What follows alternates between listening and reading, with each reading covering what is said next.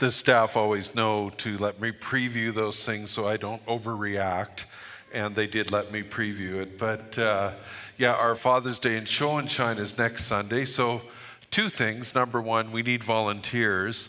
Now, last year, one of the things that happened was we took about 2 hours to get the registrations through, so we couldn't, it really got boring. I had a car in last year. So we desperately need to have lots of volunteers. Sorry, my watch was ringing, a phone call. So quit phoning me, whoever it is.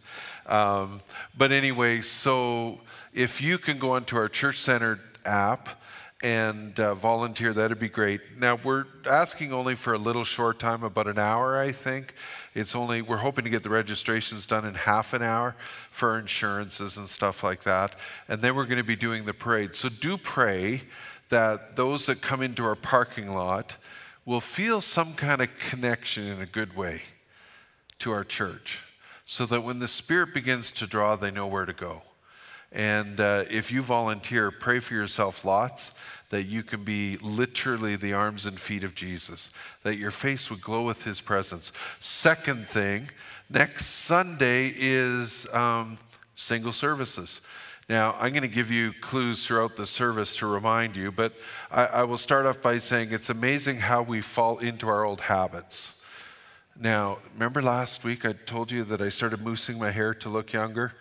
I forgot this morning to mousse my hair. And man, we fall into our old habits. And that really is, when you were growing up without God, even if you came to Christ at 2 or 3 years old, those patterns get so embedded in your soul of what you used to do. And so I'm going to keep referring to my hair and the lack of gel so that you guys remember about old habits and patterns. Let me pray. Heavenly Father, as we go about our service, we want to just pray for your anointing on the Show and Shine. We are doing what we need to do to get things to happen, and it isn't ideal, but we are certainly been drawing out a crowd. We got great sponsors, and God, we do this not for any attention on our church, but so that we can bring attention on you, so that we can build bridges to our community, and that we can honor fathers on Father Days. And there's even some ladies I know love with their cars and coming to the Show and Shine. But God, would you just use this event for your glory? And as we go to your word to look at you, Jesus, transforming our hearts, you, Jesus, helping us and giving us this ability to be reconciled and restored and born again. Lord, if there's somebody watching online or somebody here live in the service, oh God, would you help us to understand the scriptures this morning? That we would know you, Father. We would be in a relationship with you. So come, Holy Spirit, speak to us. In Jesus Christ's name I pray. Amen. So let me start with a question, and it kind of refers to the habits, the hair, the lack of gel. But let me ask you a question. Are you aware that there's a battle for your mind? Right between your ears. What you think, what's going on in there. And I want to assure you the answer is yes. So Thursday night, weirdly enough, I was having trouble sleeping through the pandemic. I guess the changes, the stress. And my sleep has started to return. So I slept so good Thursday night. But I woke up Friday morning and I'd had this dream, and I'll even call it a bit of a nightmare. And the dream was, and I'm not going to say who the person named, but it's an old friend going back to Bible college days. And when I first came here, he was attending this church, and then they moved away. But this old friend had gathered a whole bunch of you, like there was at least 100 of you, and you were doing an intervention on me. And in this dream, this old friend, who, by the way, would never do this. And so either my mind comes up with insecure stuff like crazy, or Satan was playing with me for my thoughts. So the intervention was you were intervening and confronting me on my character flaws. Things that are a little bit, and I always joke that I'm from Fort St. John and I'm sorry that I'm so blunt, but that's a character flaw. So here in the dream I was being confronted. I wake up, and for the next 3 days, just ask my wife, because I kept bringing it up. I kept saying, like, I know I got character flaws and I'm trying to work, and it was just haunting me and bugging me, and I was feeling so insecure. So this morning I got up, and the first thing I do is my devotion. So I got my coffee, sat down, and I'm reading my Bible. And these character flaw things start coming up. Now, some of that kind of brought it on is my wife and I were working, painting in the bathroom, and one of my character flaws showed up. That's all I'll say. And my wife didn't really react at all to it at all much, but it was bugging me. Oh, just like my dream, my character flaws. What am I going to do? So this morning, and like I've been teaching you guys, God wants to develop your character. He wants to have a personal relationship with you. So I always write the letter A, and then I ask God a question. So I did that. And what my question was, okay, about my character flaws, what should I do about this, God? It's really bugging me. Because I don't like knowing I have these horrible character flaws. I mean, I don't want 100 people from the church doing an intervention. And so I said, what do you think, God? And so God actually, and just a little side note, if you're hearing stuff when you talk to God, or even in your regular conversations, or just in your driving, and you keep getting these condemning thoughts, or thoughts that are tearing you down, or thoughts that are angry, or accusing thoughts, those aren't from God. God will convict of sin, don't get me wrong. But when he does that, he invites. And what does he do for you? When you go, yeah, I'm sorry, God, he goes, you're forgiven. That's what the cross is about. You're forgiven. I love you. Let's move on. I mean, that's the way God works. If the stuff like I was going through the last few days, that was Satan. It was very clear to me. So I thought, okay, this morning I'm dealing with this stuff, and I'm going through the process. And then I said, okay, God, so this one character flaw came up, so what should I do? And God said, well, first of all, you got to let it go. And I'm like, how do I do that? And a couple of days ago, I had done this other thing where I just lift my hands up and I let go of something. And I remember saying to God this morning, I said, I really don't like that kind. I'm not a touchy-feely guy. And that was all I could do the other day. And he goes, I don't care. Just put your hands up and let it go. Okay, lifted him, my character flaw up to him. And then I go, okay, God, like, how do I grow in this? How do I stop doing this? And he goes, well, you chose that you're not going to let this character flaw be in your life. Secondly, you need to grow. And I said, so how do you do it? And he said, well, you've been teaching people. Memorize some scripture. So it took me about 3 minutes to come up with 3 scripture verses. I haven't started memorizing them yet, but I came up with 3 scripture verses. And I'm going to be working on that. And then, tell somebody about it, that you're growing in it and working on it. Obviously, it's going to be my wife. And I just felt such relief. I haven't had any of that attack since then. Why do I tell you all this? This is what the sermon's all about. God has invited us into reconciliation. What does that reconciliation mean? It is huge. It's relational. It is not ritualistic, although we do have to go through and do certain things. We do have to live righteously. It's being who we are, not trying to become something we aren't, because God has changed you. But if you are in a religious mode, here's a sad thing. All the polling, all the pollsters that are asking questions, and by the way, I have heard 2 or 3 people in our church actually say this, because we've written you letters. We've phoned you guys, and 2 or 3 people in our church have said this too. All the polling, all the stuff is said. People have quit going to church and they don't miss it. Can you imagine how that makes me feel? I'm like, what? What? And so it's just been bugging me. And I want you to know that coming to church is not about me. It's about connecting with each other. It's about worshiping Jesus. It's not about me. And I know you want to hear a decent, inspiring message, and hopefully God will give me that. But I just want to say that God is in a relationship with you. And that relationship needs to flow over with each other. We encourage each other. Oh, did I mention I forgot to put gel in my hair?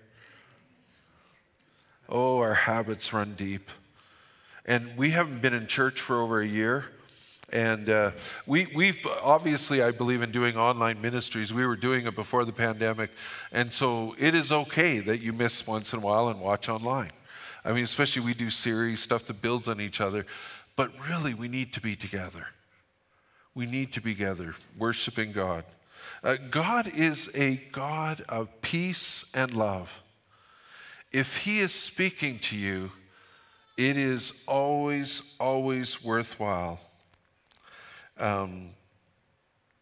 This week I came across an article that really puts this, kind of sets a tone for the whole message. I edited it down a lot, so you're not getting all of the story. But this story is about a guy, I think his name's Kevin. And he wrote this down, and as I read it, I went, man, he's got to be a Christian now. Let me read some of it. I quit alcohol 4 years ago. My life completely changed. By the time I was 34 years old, I was getting up every day and drinking alcohol. I knew where I could buy the cheapest hard liquor with the highest percentage of alcohol, and no matter where I went, I usually had a mini bottle or two of liquor in my pocket. And the part I cut out is he said it got so bad, they were out driving, it was in the winter, and his wife was cold, can I borrow your jacket? And he didn't want to give her his jacket because he'd hidden a couple of these alcohol and didn't want her to find out. He goes on to say, I wasn't drinking to escape any real emotional trauma. Despite having been through a lot, my relationship with alcohol got seriously out of control. It was like a switch had been flipped. I reached out to a friend of mine who I knew was in recovery from alcoholism, something I had never done before. You see, when we pray to receive Jesus, we need to repent. We need to admit where we're at. And I will tell you, that's one of the most difficult things you will do, is to say to God, if you're not a believer, that I need a Savior. To this alcoholic, he was struggling with the exact same thing. The next morning, she took me to a meeting for addicts. In the 12-step program, I learned that stopping on my own is not something that I have the physical or emotional capability of doing. This is where I think maybe he was a Christian by now. It took me about 10 months to get through all the 12 steps, and eventually I chose to put my trust, listen to this, in a higher power. Now, the original AA 12 steps had God, but they've tried to make it so it fit everybody. Something I was taught by the program. I realized that I had been angry about many things in my life all the way from childhood. Part of the program is recognizing that and letting it go. Ooh, perfect. My life now is the life of my dreams, but listen to this. But that has nothing to do with money or possessions. It has to do with freedom, happiness, and joy. I wished I could talk to the guy to find out more of this story. And you might even be asking, well, I don't have a problem with alcohol. But let's be honest, without Jesus, and even after we come to Christ, we always fall back into some old habits, especially if we get pressure points. And I want to encourage you today in this relationship with Jesus to really start exercising it. Not to mention that if you don't believe in Jesus, if you haven't received him, if you haven't said, I am a sinner in need of a Savior, I'm hoping today was going to change all of that. I have come to understand from the Bible that we all fall short. And one way or another, honestly, we all medicate. And you know the language the Bible uses to that is that we get hearts of stone. I started thinking about this whole idea of hearts of stone, and it just really met my mind go really crazy with it. To understand heart of stone, heart of flesh, what's that all about? But I want to start off by reading an old poem or a song that the Alliance sang 150 years ago. Jesus only is our message. Jesus all our theme shall be. We will lift up Jesus ever. Jesus only we will see. Jesus only is our Savior. All our guilt he bore away, all our righteousness he gives us, all our strength from day to day.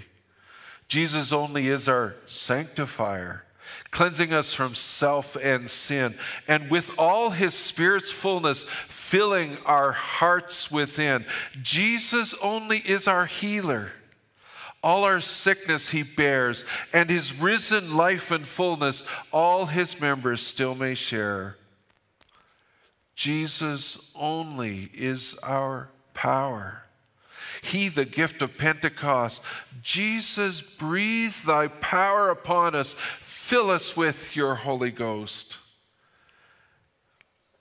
And for Jesus, we are waiting, listening for the Advent call, but 'twill still be Jesus only, Jesus ever, all in all. If you were to take your Bibles, and you will be in a moment, and read the first 3 chapters of Genesis, you would find in chapter 1 and chapter 2 that God created an incredible, perfect creation, including us, people. And then by chapter 3, you would start to see the creation in perfection unravel. And as it unraveled, as Adam and Eve said that we are as good as God and better than God and we don't need God and we're going to do things our own way, and they began to do stuff that was outside God's will. They basically entered into the sin covenant, which the Bible describes we're all born into. We're all sons of Adam and daughters of Adam. And there's consequences to that. There's a life without God. There's no connection with God. There's no relationship with God. Where Adam and Eve used to walk with God in the evening, there no longer is. So along comes the nation of Israel. And let me ask you a question. Where did the people of Israel connect with God all the time? They prayed, sure, but really on a personal one-on-one relationship, where did they have to go to be in the presence of God? In the temple in Jerusalem is the answer, if you're wondering.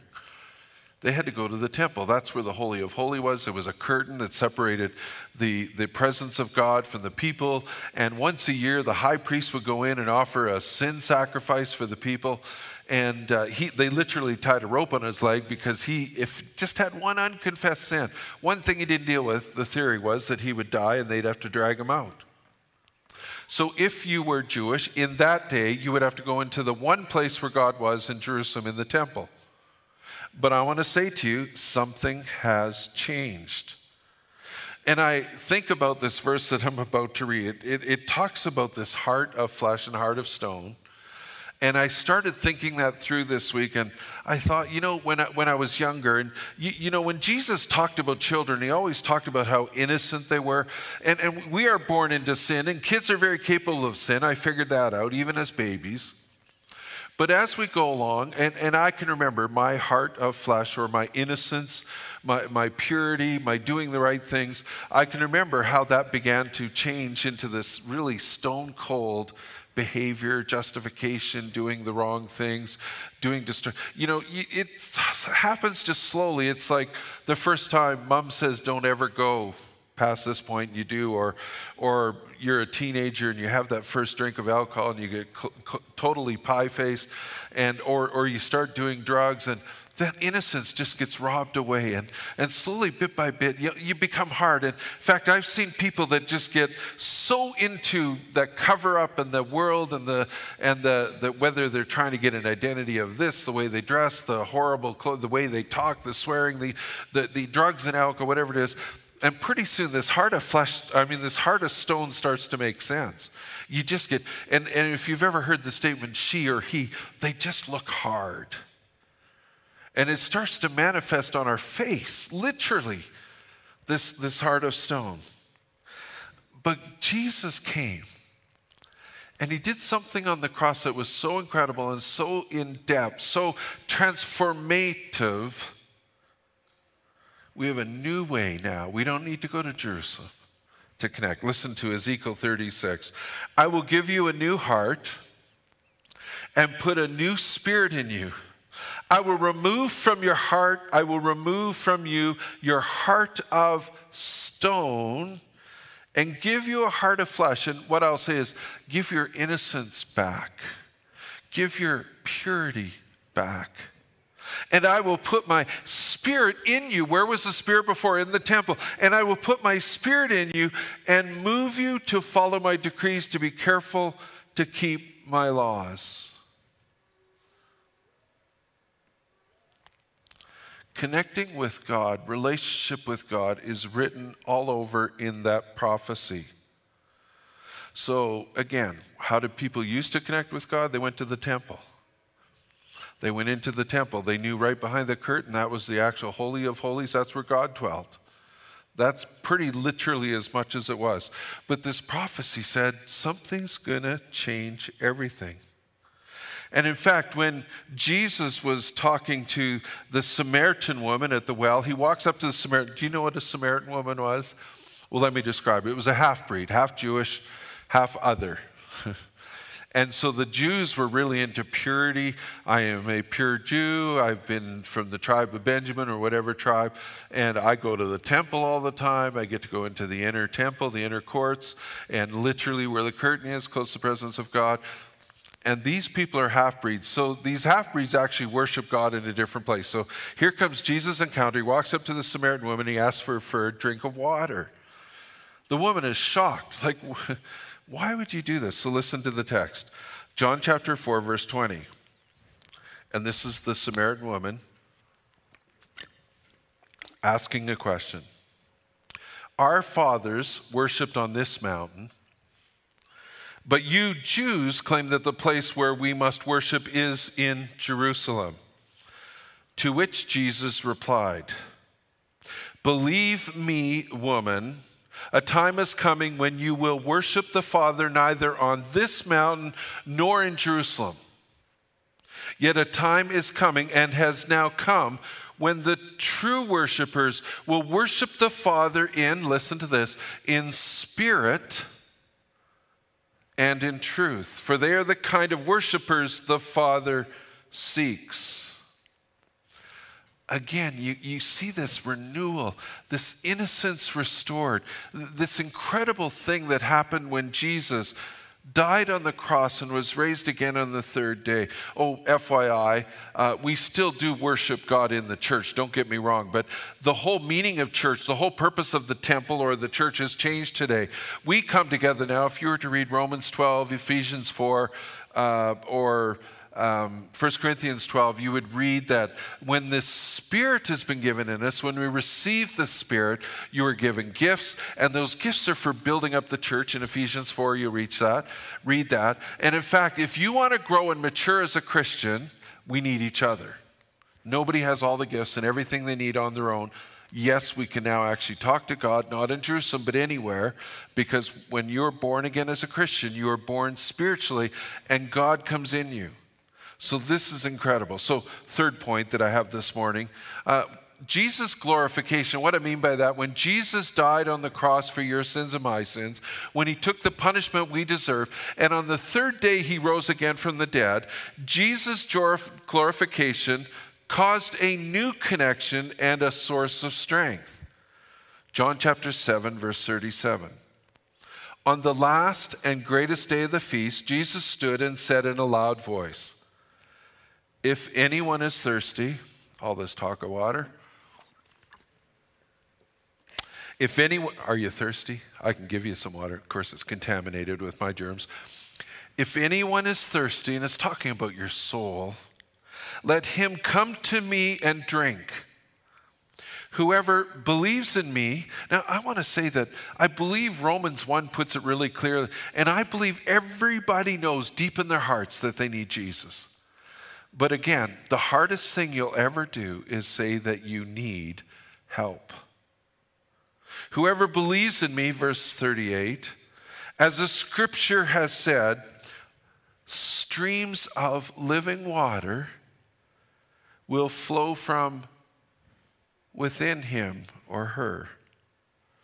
By this he meant the Spirit, whom those who believed in him were later to receive. Up to that time, the Spirit had not been given, since Jesus had not yet been glorified. Now, you might go, "Well, I know some Old Testament passages where the Spirit was given." Well, there was some limited kind of almost deadline times where people were given the Spirit. Only a few ever had the Spirit their whole lives. It just wasn't something that really happened. But something new happened when Jesus died on the cross. When you prayed to receive Jesus, this Spirit was put in you. And it's like this river that's flowing from the inside. You see, this is a complete difference between Christianity and pretty much every religion. Christianity changes you on the inside. It changes your heart of flesh or heart of stone into a heart of flesh. So how do you get this new heart? How do you get this stream of living water? How do you activate it? Let's go to Acts chapter 2, verse 38. Now, this is Peter preaching to the Jews, and he basically lays out to them all their shortcomings. It would have been like an intervention time. And at the end of this intervention time, the Jews all cry out in one voice, "What must we do to be saved?" And here's what the answer is. What must we do, in other words, to get this stream of living water? What must we do to be right? What must we do to get our innocence back? Repent and be baptized, every one of you. Now, don't get hung up on the baptism part, because that really is, when you study it and look at it, it is an outward act of obedience and submission to God. That's what baptism is. And so when you come to Jesus, it can't be just, okay, I'm going to have some fire insurance now, I'm going to go to heaven in eternity. No, there's some acts of obedience you must do. But repent, that's the tough thing, to say, I need God, I need help. And I can tell you, when you have character flaws, the first thing is we cover up, we justify. And again, I'm from Fort St. John, after all. We're just like that. That's justification. That's covering it up. We don't have to be like that. Repent, admit that you have some need, every one of you, in the name of Jesus Christ, for the forgiveness of your sins. And listen, when your sins are forgiven, and you will receive the gift of the Holy Spirit, the promises for you and your children, for all who are far off, for all whom the Lord God will call. Now, Jesus tries to explain this new thing that's about to happen to a religious leader named Nicodemus, and that's in John chapter 3. And the religious leader starts to ask him, what must I do to be born again? What must I do to be saved? And he basically says to Jesus, when Jesus said, you must be born again, you must be born spiritually. Nicodemus says, what, I got to go back in my mother's womb? And here's the answer. Listen to this, verse 5. Jesus answered, very truly I tell you. Here it is, guys. This is how you get the streams of living water. This is how you start this relationship. This is how you get this heart of flesh. This is how you get the innocence returned. Jesus answered, very truly I tell you, no one can enter the kingdom of God unless they are born of water and the Spirit. Now, theologians most think that born of the water is when you're physically born. You know, there's water that comes out, you're floating in water. And then you need to be born of the Spirit. You need to be born again. Flesh gives birth to flesh, but the Spirit gives birth to the Spirit. You should not be surprised at my saying, you must be born again. The wind blows wherever it pleases, you hear its sound, but you cannot tell where it comes from or where it is going. So it is with everyone born of the Spirit. And then he goes on to explain, like I said, the most difficult thing you need to do and the most simple thing you need to do. For God so loved the world, in verse 16, that he gave his one and only Son. Here's the simple part, that whoever believes in him shall not perish, but have eternal life. And honestly, the most difficult part is the repenting part, saying, I need a Savior. I mean, you can't believe in Jesus. You really can't receive what he has unless you admit that I need him. I need to be changed. This is so hard in our pride and our sin. So let me ask you, do you want your heart renewed? Do you want your innocence restored? And the difficulty comes in when you become a follower of Jesus. You go through this euphoric, some people a month, a year, 2 years. But honestly, you still have to eat. You still have to wear clothes. You still have to drive a car. You still have to have a job. And I can tell you, one of the things that keeps happening in my life is Jesus should be number one. He's the source. He's the river of life. He's where I get my peace and patience. He's the one I go to about everything. He's the one I get up in the morning and have a cup of coffee with for my marching orders. But what happens is pretty soon the car I have, I start to really, or the job brings me so much fulfillment, or I'm feeling really insecure, or I'm feeling like I don't know what's going to happen in my life. I need some money. This pandemic's just been overwhelming. And pretty soon we start to flip something else up in Jesus' place. And I have to be reminded myself over and over every week, put Jesus back there. That's where your joy, that's where your peace, that's where all these springs of living water that come from the inside of you are going to come. It's not some external thing. As a student in school, I was probably the world's great. How many teachers are here? Oh, I have none this morning, just a few. There's a few. Don't you love my grammar and my English? I mean, I beg them, when you put it up, please fix it, because I know I'm bad at it. I've gotten so much better. I was the world's great. I worked so hard to get 50% in my classes. I did what I had to do and nothing more. It was amazing. When I went to college, I actually really enjoyed college, so I started to get some decent and good marks. I started to be a student. So I was the world's greatest underachiever. And thinking about that, just this morning I was thinking, you know, A.W. Tozer that I quote all the time? Did you know A.W., have you ever read anything? Anybody read anything? Well, you did. If you've been in the service, you read stuff by A.W. Isn't he profound, insightful, prophetic? I mean, he cuts to the heart. He died in 1961. We're still quoting the guy. He had 2 honorary doctorates because he had no high school education.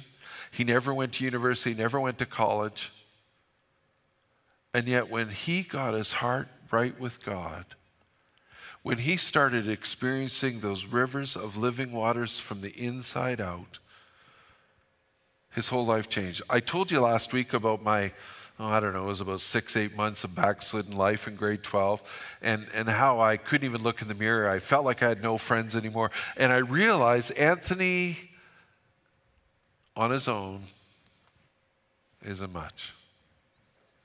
I have never, once in a while I might get deluded just for a moment, and then I'm reminded I'm nothing. But Anthony with Jesus, A.W. Tozer with Jesus, you fill in your name.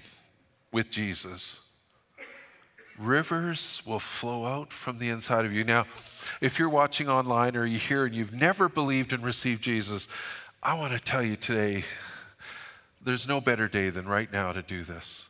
It's hard. Like this guy, this alcoholic guy, he had to admit, he had to reach out, he had to say, okay, I need help. Honestly, this heart of stone, are you happy with that? The excuses you've been making in your sin, or the way you've been living, or the anger that you have, or the character flaws you're doing, wouldn't you like a relationship with Jesus? And if you're a follower of Jesus and your life, and maybe if we phoned you or wrote you, you'd say, actually, I haven't been going to church and I don't miss it. And I go, might say something about our church being pathetic, but I think it says way more than that. It means you don't even know or realize the streams inside of you that would give you life and joy and peace, your innocence restored. I've been so proud of the Rising Above people that come to our church. They were at rock's bottom. Some of you are there as Christians. And I just want to implore you, beg you, start dipping into that well. Start swimming in that river inside of you. You don't need to go to Jerusalem. You don't need to go to the conference here or there. I mean, they're great, and I like going to them. What you need is you need to spend some time with God, reading your Bible and listening. Some mornings I write Anthony and I ask a question, and I write G to see what God's going to say, and I hear nothing. Next morning I come back at it. I've come to realize it's usually me, the problem, never God. He always wants to speak to me. Sometimes the silence he gives me because I need it. But if you haven't received Jesus yet, I'm going to pray in a moment. I'm going to pray for you, Christians, to be renewed, to dip in those streams of living water again. And this is about the 8th sermon in a row I've been asking this. And every week, God keeps bringing me back this. Somebody's not listening. Please start listening. I don't want to do this anymore. Let's bow our heads and pray. Heavenly Father, there's a room full of people. There's people watching online on Eastlink. And they're from all over the world, I understand, God. Even as I got an email this week from southern BC, somebody that used to attend here, and they so been enjoying the music and the preaching that our church still does to this day, Lord. Oh, thank you.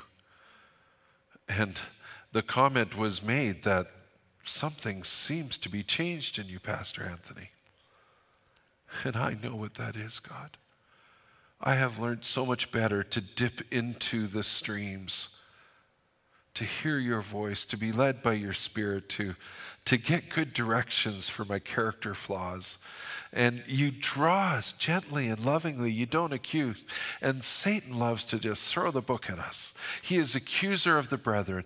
And lots of us are experiencing that. We're feeling low. We're feeling down. Oh God, may today, even this afternoon, may we go dip in those waters. And if there's somebody here today listening online or live in this service, and they go, hey, I need Jesus, and they're ready, I just want them to quietly in their mind repeat this prayer after me. Dear Lord Jesus, I need a Savior. I need forgiveness for my sins. I believe in you, Jesus, that you came and lived on this earth, died a death you didn't deserve, to take the punishments for my sin. And on the third day you rose again. And I received that beautiful gift of salvation, of reconciliation, of transformation, of a stone turned into flesh. I receive that. I want to be born again. I want to be born spiritually. In Jesus Christ's name I pray. Amen. If you've prayed to receive Jesus today, go to our app, Church Center app, and just let us know. We'd like to help you along in your journey. And if you're a follower of Christ and this stuff is like, yeah, I know this stuff, good.